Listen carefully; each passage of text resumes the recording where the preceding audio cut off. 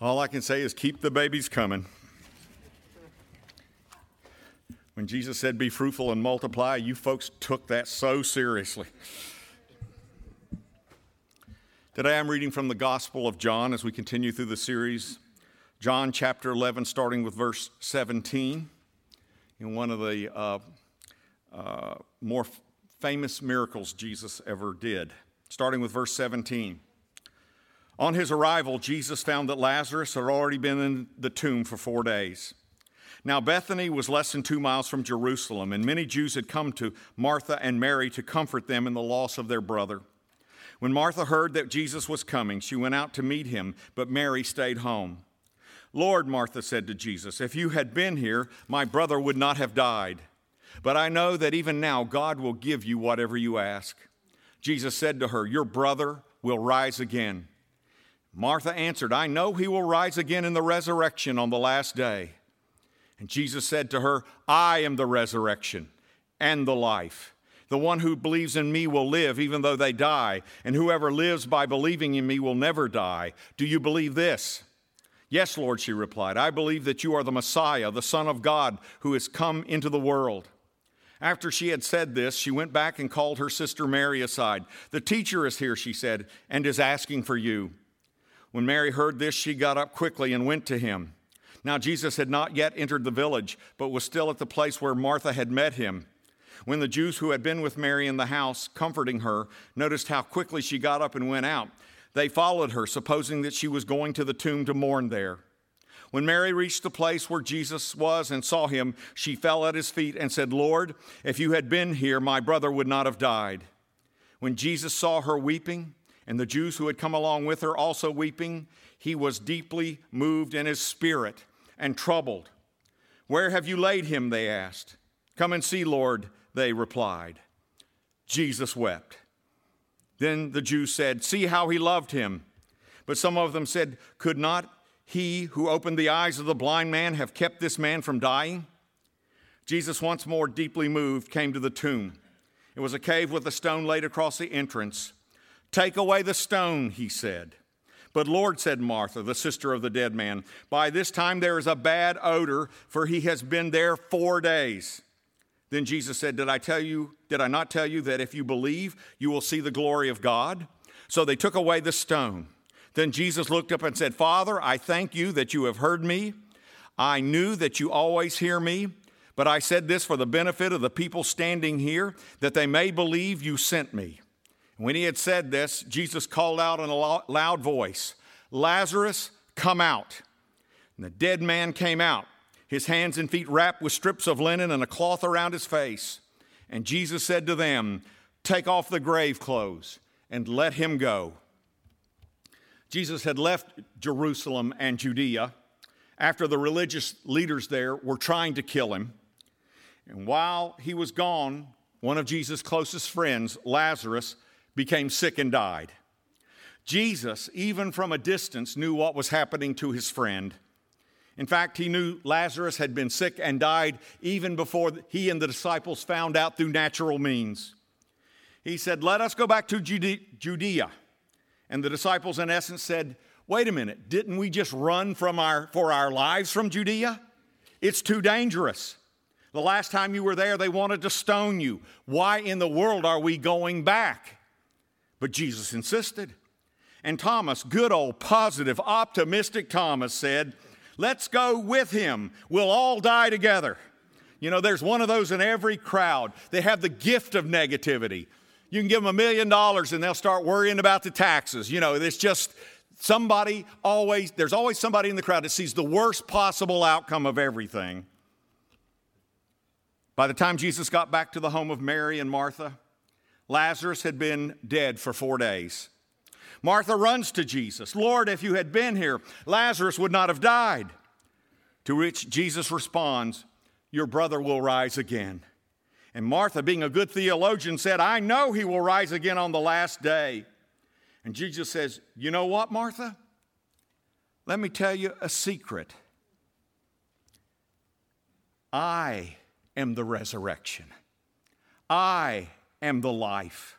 The one who believes in me will live even though they die.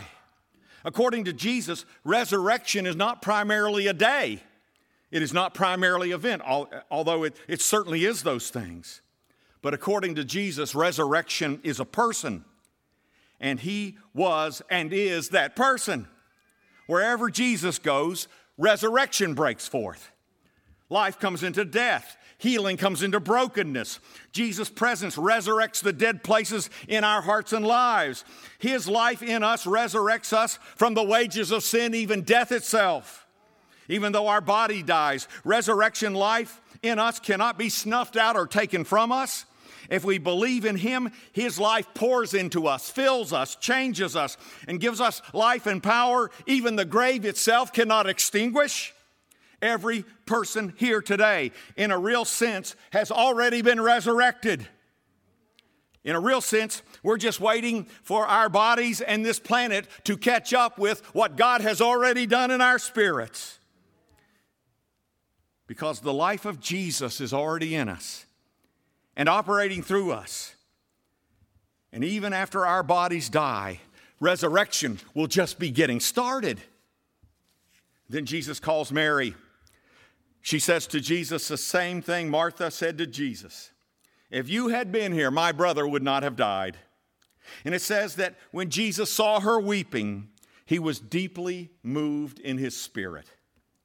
It's hard to capture in English what the Greek conveys here. The word for deeply moved occurs only 3 or 4 times in the entire New Testament. It was associated with a profound sense of indignation, of anger. It is the word the Greeks used to describe a horse snorting with rage. Before Jesus gets sad, Jesus gets mad. He is indignant. It showed. Who or what was Jesus angry at? It was certainly not Mary and Martha and the mourners.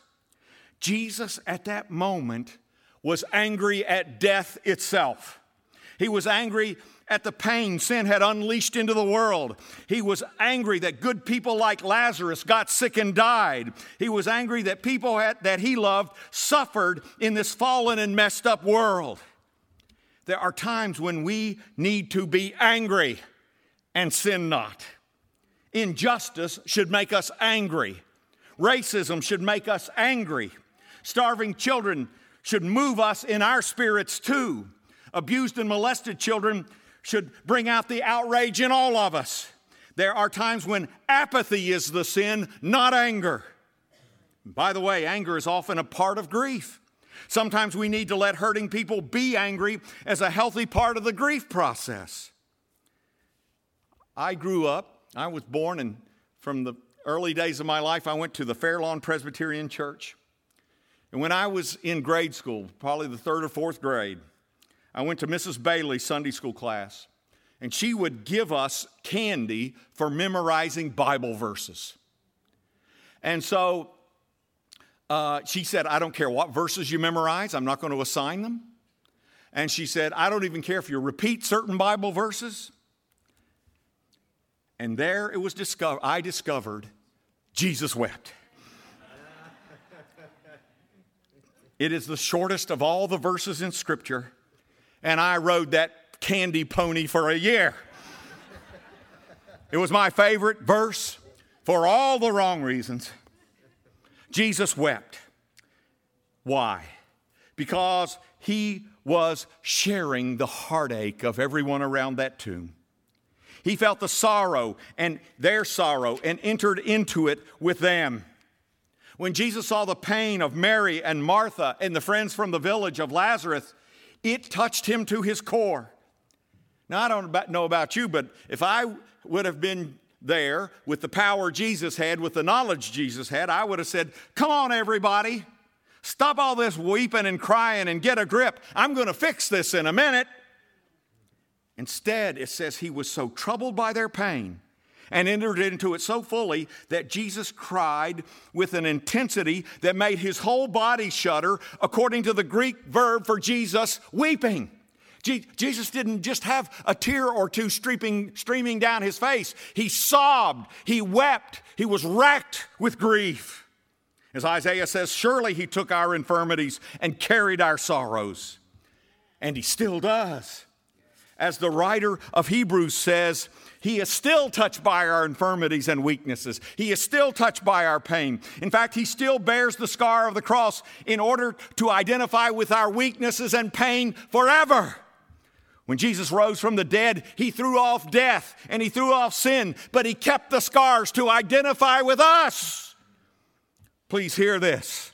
In the middle of every fear, in the middle of every depression, in the middle of every hurt, in the middle of every loneliness, there stands Christ holding our pain and redeeming it and healing it from the inside out.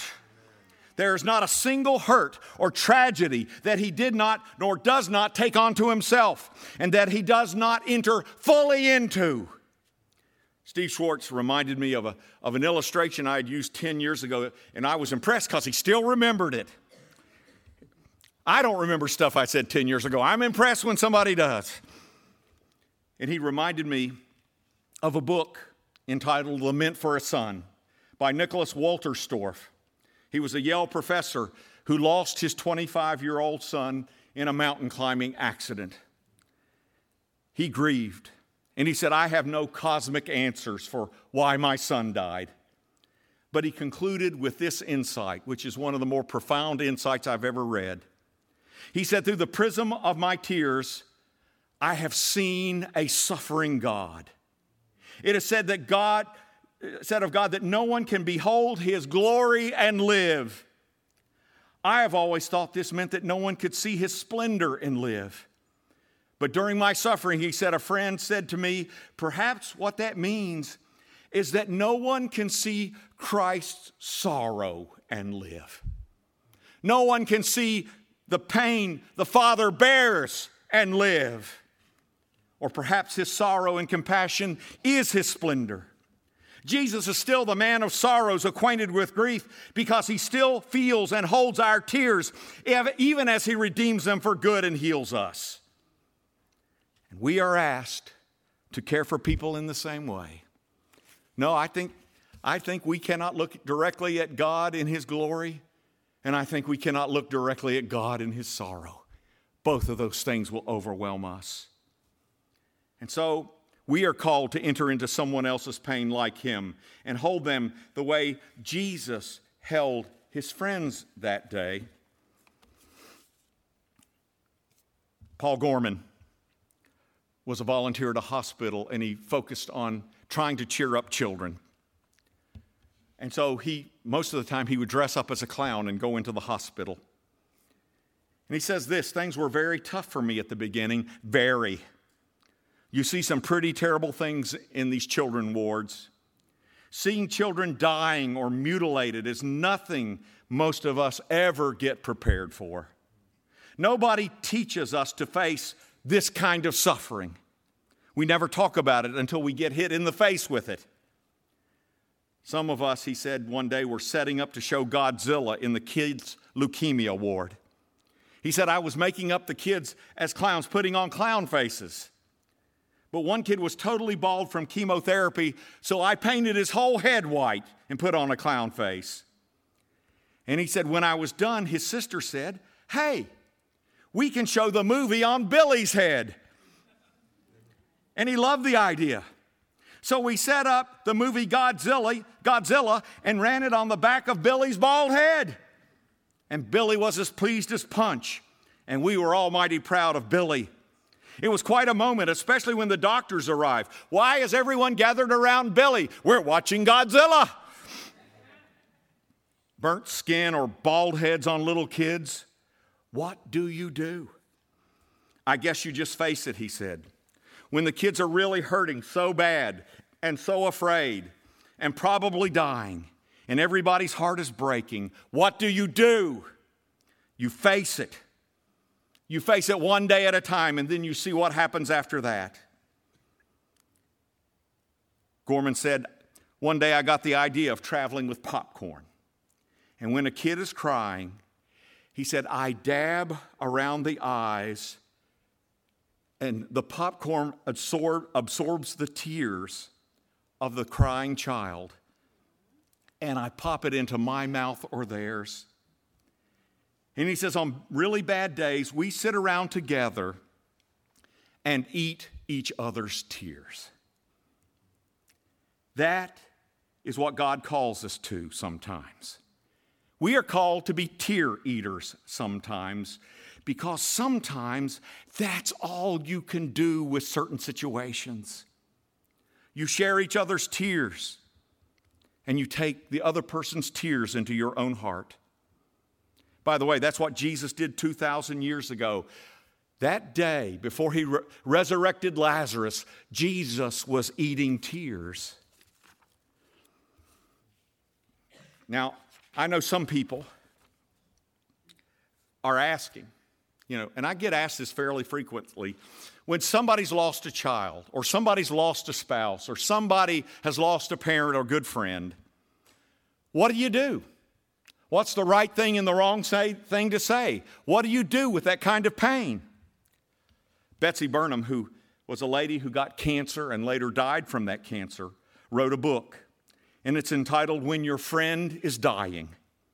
And she writes this: some days I'm eager to talk about my feelings and my cancer treatments, the boredom of lying flat on my back in the hospital, my concern for my husband and the kids. Some days I'm just tired of thinking about cancer at all. I never know which mood I'll be in. But I would be delighted to have my friend ask me bluntly what I feel like talking about. This is the key to helping a suffering person. Let the suffering person set the agenda. Flow with that person. That's what the Bible says, doesn't it? Rejoice with those who rejoice, weep with those who weep. Just be there and listen for clues. Enter into their world as best you can with sensitivity. If they want to cry, cry with them. If they want to be angry, let them be angry and hold it and say, I understand. If they want to joke, and I've often, some people cope with real tragedy with dark humor. And when they do dark humor, you just laugh with that too. And some people simply want you to sit there and be silent with them. Our goal is to help people grieve, not tell people how to fix it. When a child dies, you cannot fix it. When someone you deeply love dies, there is no magic answer. Let me give you heads up. There's no magic answer for it. And often we do the most harmful things good-naturedly, but we do the most horrible things. We start spouting religious cliches. You know what the worst cliche is? When somebody has lost somebody they love or they're dying, the worst one is, God won't put on you more than you can bear. Because you know what that says to the person that has lost a child? Oh, you mean God killed my child? God took my child away because he thought I could bear it? God killed my husband because he thought I could bear it? That's what people hear. Don't say that. Don't say that. Sometime, if you don't know what to say, sit there in silence. Because again, I will tell you, sometimes what all people want is presence. All they want is your presence and your prayers. And you cannot fix some things, but you sure can make them worse.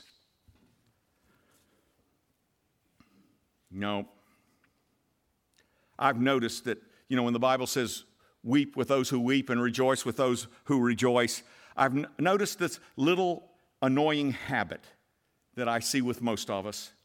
Instead of rejoicing with those who rejoice and weeping with those who weep, often when people are rejoicing, we try to calm them down. And often when they're weeping, we try to cheer them up.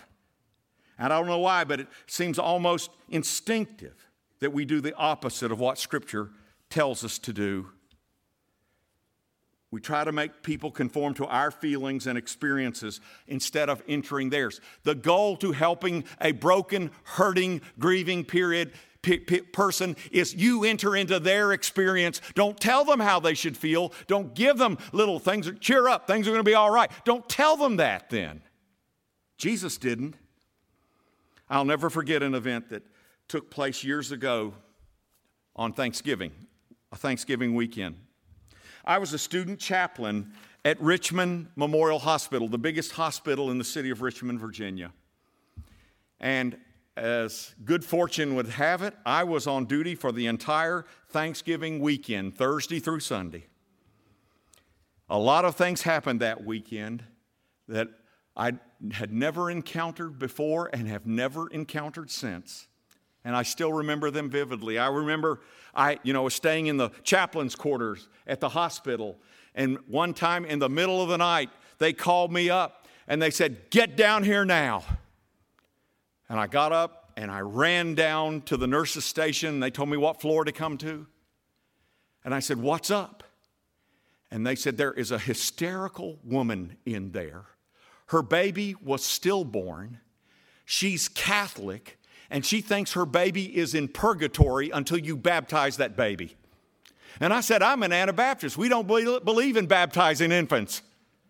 And they said, "That woman is going to end up in the psych ward. We don't care what you believe. You go baptize that baby." And suddenly I heard the voice of the Lord. And he was saying, "Listen to those nurses." And they were right.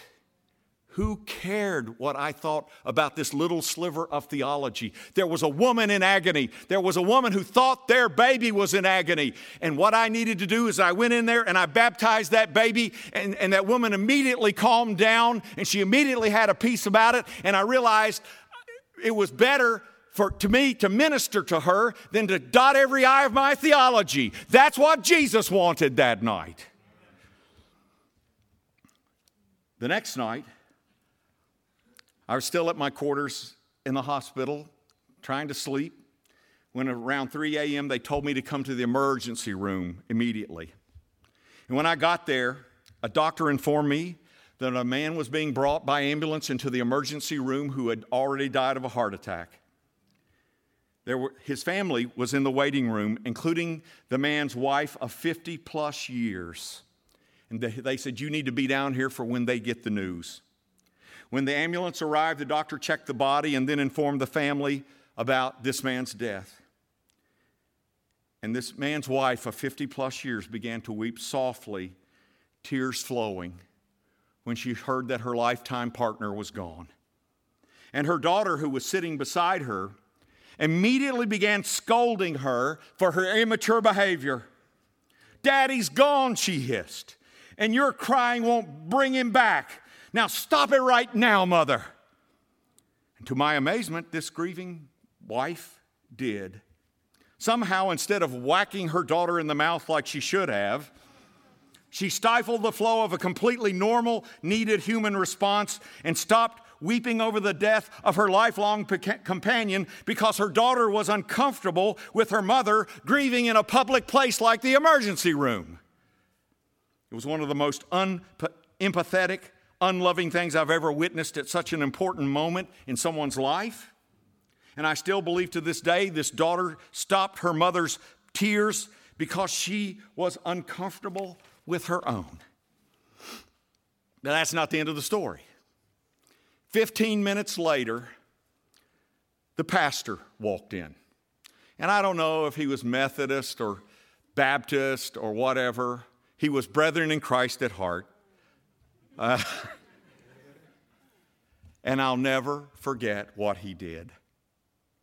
He walked in, saw this old woman sitting there fighting back tears, sitting in the emergency room, and he walked right to her, and there he knelt on his knees in the emergency room floor, right in front of her, and he looked at her and he said, "Mary, I am so sorry. How are you doing?" And Mary immediately melted into tears. She threw her arms around her pastor. The pastor immediately threw his arms around her, and they wept and sobbed together for the next 5 minutes with the pastor on his knees. They wept and sobbed despite there being a room full of doctors and police and hospital administrators and nurses. There was nobody, for that 5 minutes, there was nobody else in the room but them and Jesus. And it was a holy, holy moment. And I realized I've just seen what pastoring is really about. That night I saw what not to do. And I saw what you should do at times like that. I saw an emotionally constipated woman fail her mother because she could not accept her own pain. And I saw a pastor reflect the heart of Jesus and enter into that dear woman's broken heart. Jesus wept. Jesus wept. Why are we afraid to weep? He shuddered with grief. He wept for Lazarus and Mary and Martha and all the people that love Lazarus. He wept with his friends that day. And he weeps with us even now. Even now, our broken hearts are his broken heart. Even though one day he will heal our broken hearts. One day he will redeem all that is wrong with us and with this planet. One day he will wipe away every tear from every eye. His tender heart cannot ignore our pain now. Even now he owns our heartbreak as his own. You see, Jesus wept and he hasn't stopped weeping. He hasn't stopped weeping. If you ever wonder what Jesus is doing in a tragedy or in a sorrow or in your loss, remember this. He weeps with us still. He weeps with us still. After Jesus raised Lazarus from the dead, he says one more interesting thing. He tells the disciples, take off the grave clothes and let him go. You see, only God can give life. But we are called to help unbind each other. Lazarus needed someone to take the grave clothes off. And Jesus gave that responsibility to us. You see, Lazarus looked like a mummy. He couldn't get the grave clothes off himself even if he tried. Only Jesus can resurrect us. But we need each other to be free. Please understand, if those grave clothes didn't come off Lazarus, he was going to be reinfected with the same disease that killed him the first time. Those grave clothes had soaked up all kinds of bodily fluids that were full of infection. Plus, as Martha pointed out, those grave clothes stank. Or as it says in King James, they stanketh. I love that. I love that. King James English can make anything sound good. My baby's poop stinketh. Yes. And I love this. This was so Martha. What is her first concern? If you roll away the rock from the tomb, we didn't put any Febreze in there. It will stink. We all stink somewhere in our lives, don't we? We all struggle with some form of death in our lives, don't we? We all still have some shreds of grave clothes clinging to us. And to be free of our grave clothes, the principle that Jesus established with Lazarus still applies today. We need other people to help us remove our grave clothes. Almost no addict ever recovers by themselves, ever. And we all have our little or big addictions. I got news for you. Every person in this room has it might be little or big, it might be really serious and life-threatening, or it might be very small with something like, I'm a controlaholic. But everybody's got an addiction in this room. Everybody has old wounds in this room. Things like shame and fear that just don't go away. You've been a Christian for 20 or 30 years and they're still there. Some of us have been carrying secret wounds for a lifetime. And you know why we've carried them for a lifetime? Because we kept them secret. And we never let anyone get near our grave clothes. And so they just stayed there and festered, didn't they? For certain things, nobody can save you but Jesus. Nobody can give you eternal life but Jesus. But I got to tell you something. For most of us, if we're going to be free of the stuff that really binds us, we need each other. That's the way Jesus designed it. Yolanda Lugo developed Hodgkin's disease, which is a cancer of the lymph system. For a 20-year-old woman just beginning to enjoy life, it was a devastating diagnosis, especially since physicians warned her that the disease was already spreading rather extensively through her body. Yolanda told how she asked God to give her the strength to battle her illness, and he did. He gave her courage and fortitude as she underwent chemotherapy and radiation treatment and surgery. And eventually her cancer went into remission, although they could not guarantee it wouldn't come back. But what she never saw or foresaw was how God would choose to use her illness to accomplish something that nobody else could have accomplished. The drama unfolded one day on the Verrazano Bridge. She was driving across when suddenly a man stopped his car, jumped from his car, and clambered to the top of a bridge abutment that was 200 feet above the water. Yolanda said, "What are you doing?" She slammed on the brakes to her car and got out. "Get away from me," he said. "I'm going to jump. I'm going to kill myself." Yolanda had never faced anything like this before. Like most of us, she wasn't sure what to do, so she just tried talking to him. He responded by cutting her off. "Look, get out of here," he said. "I know you don't care about me." And the Spirit was helping Yolanda. And she said, "I don't care about you? I didn't have to stop, did I? I don't have to be here talking to you, do I? I want to. I want to help." And the man paused and he said something she didn't expect. He said, "Well then, come on up." Yolanda wasn't fond of heights. And so she got up there where she looked down and it was a 20-story drop to the icy water below.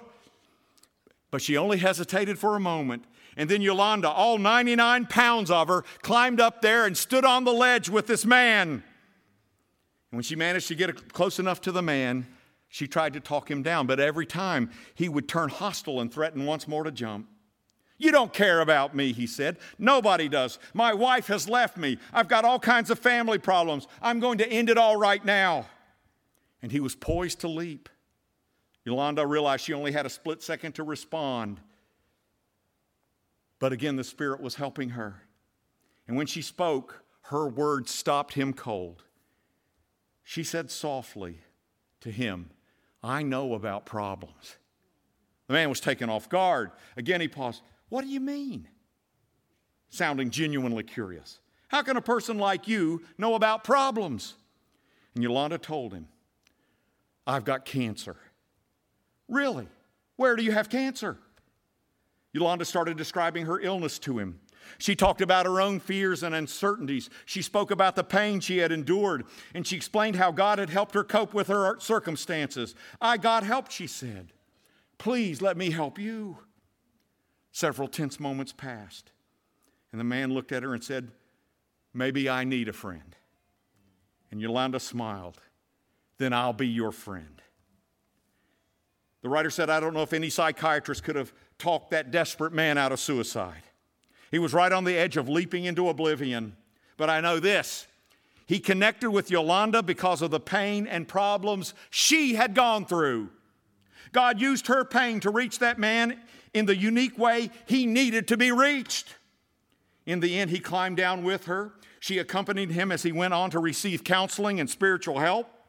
The following days, the newspaper held Yolanda as a hero, but she would be the first to tell you that it was God who turned her illness, her liability, into an asset to save another life.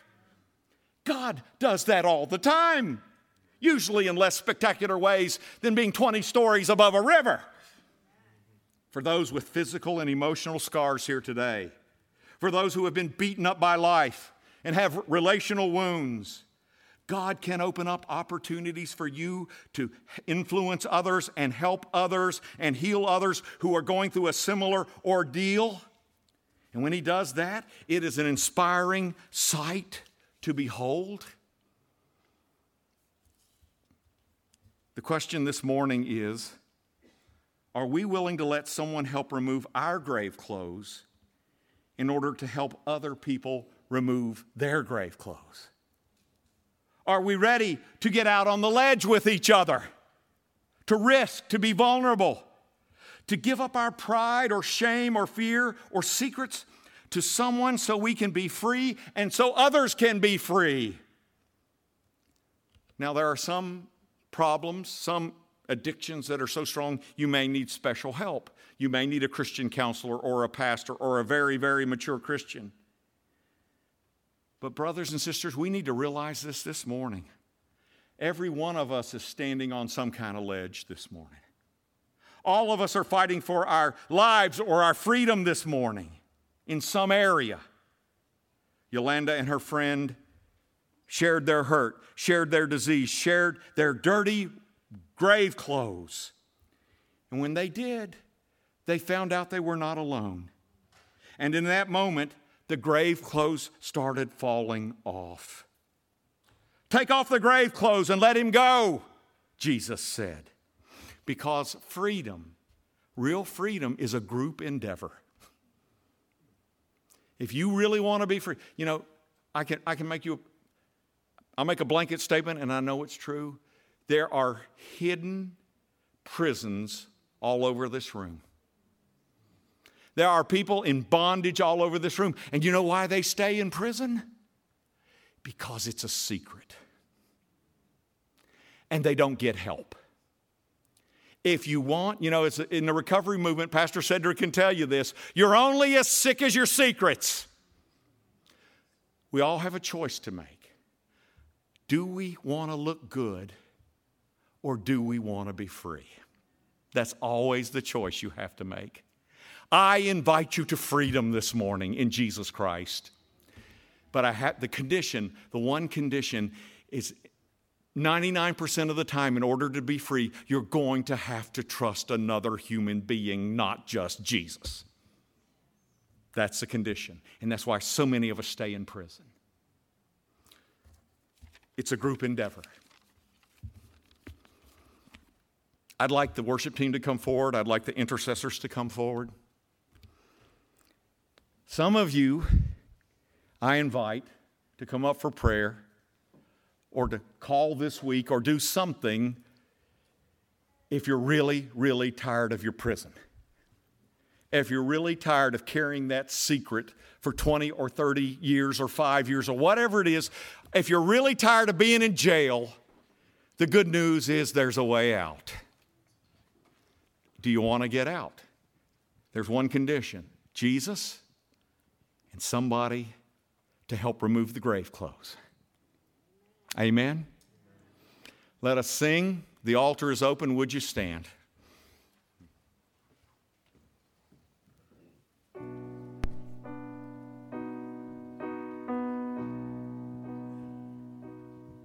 You unravel me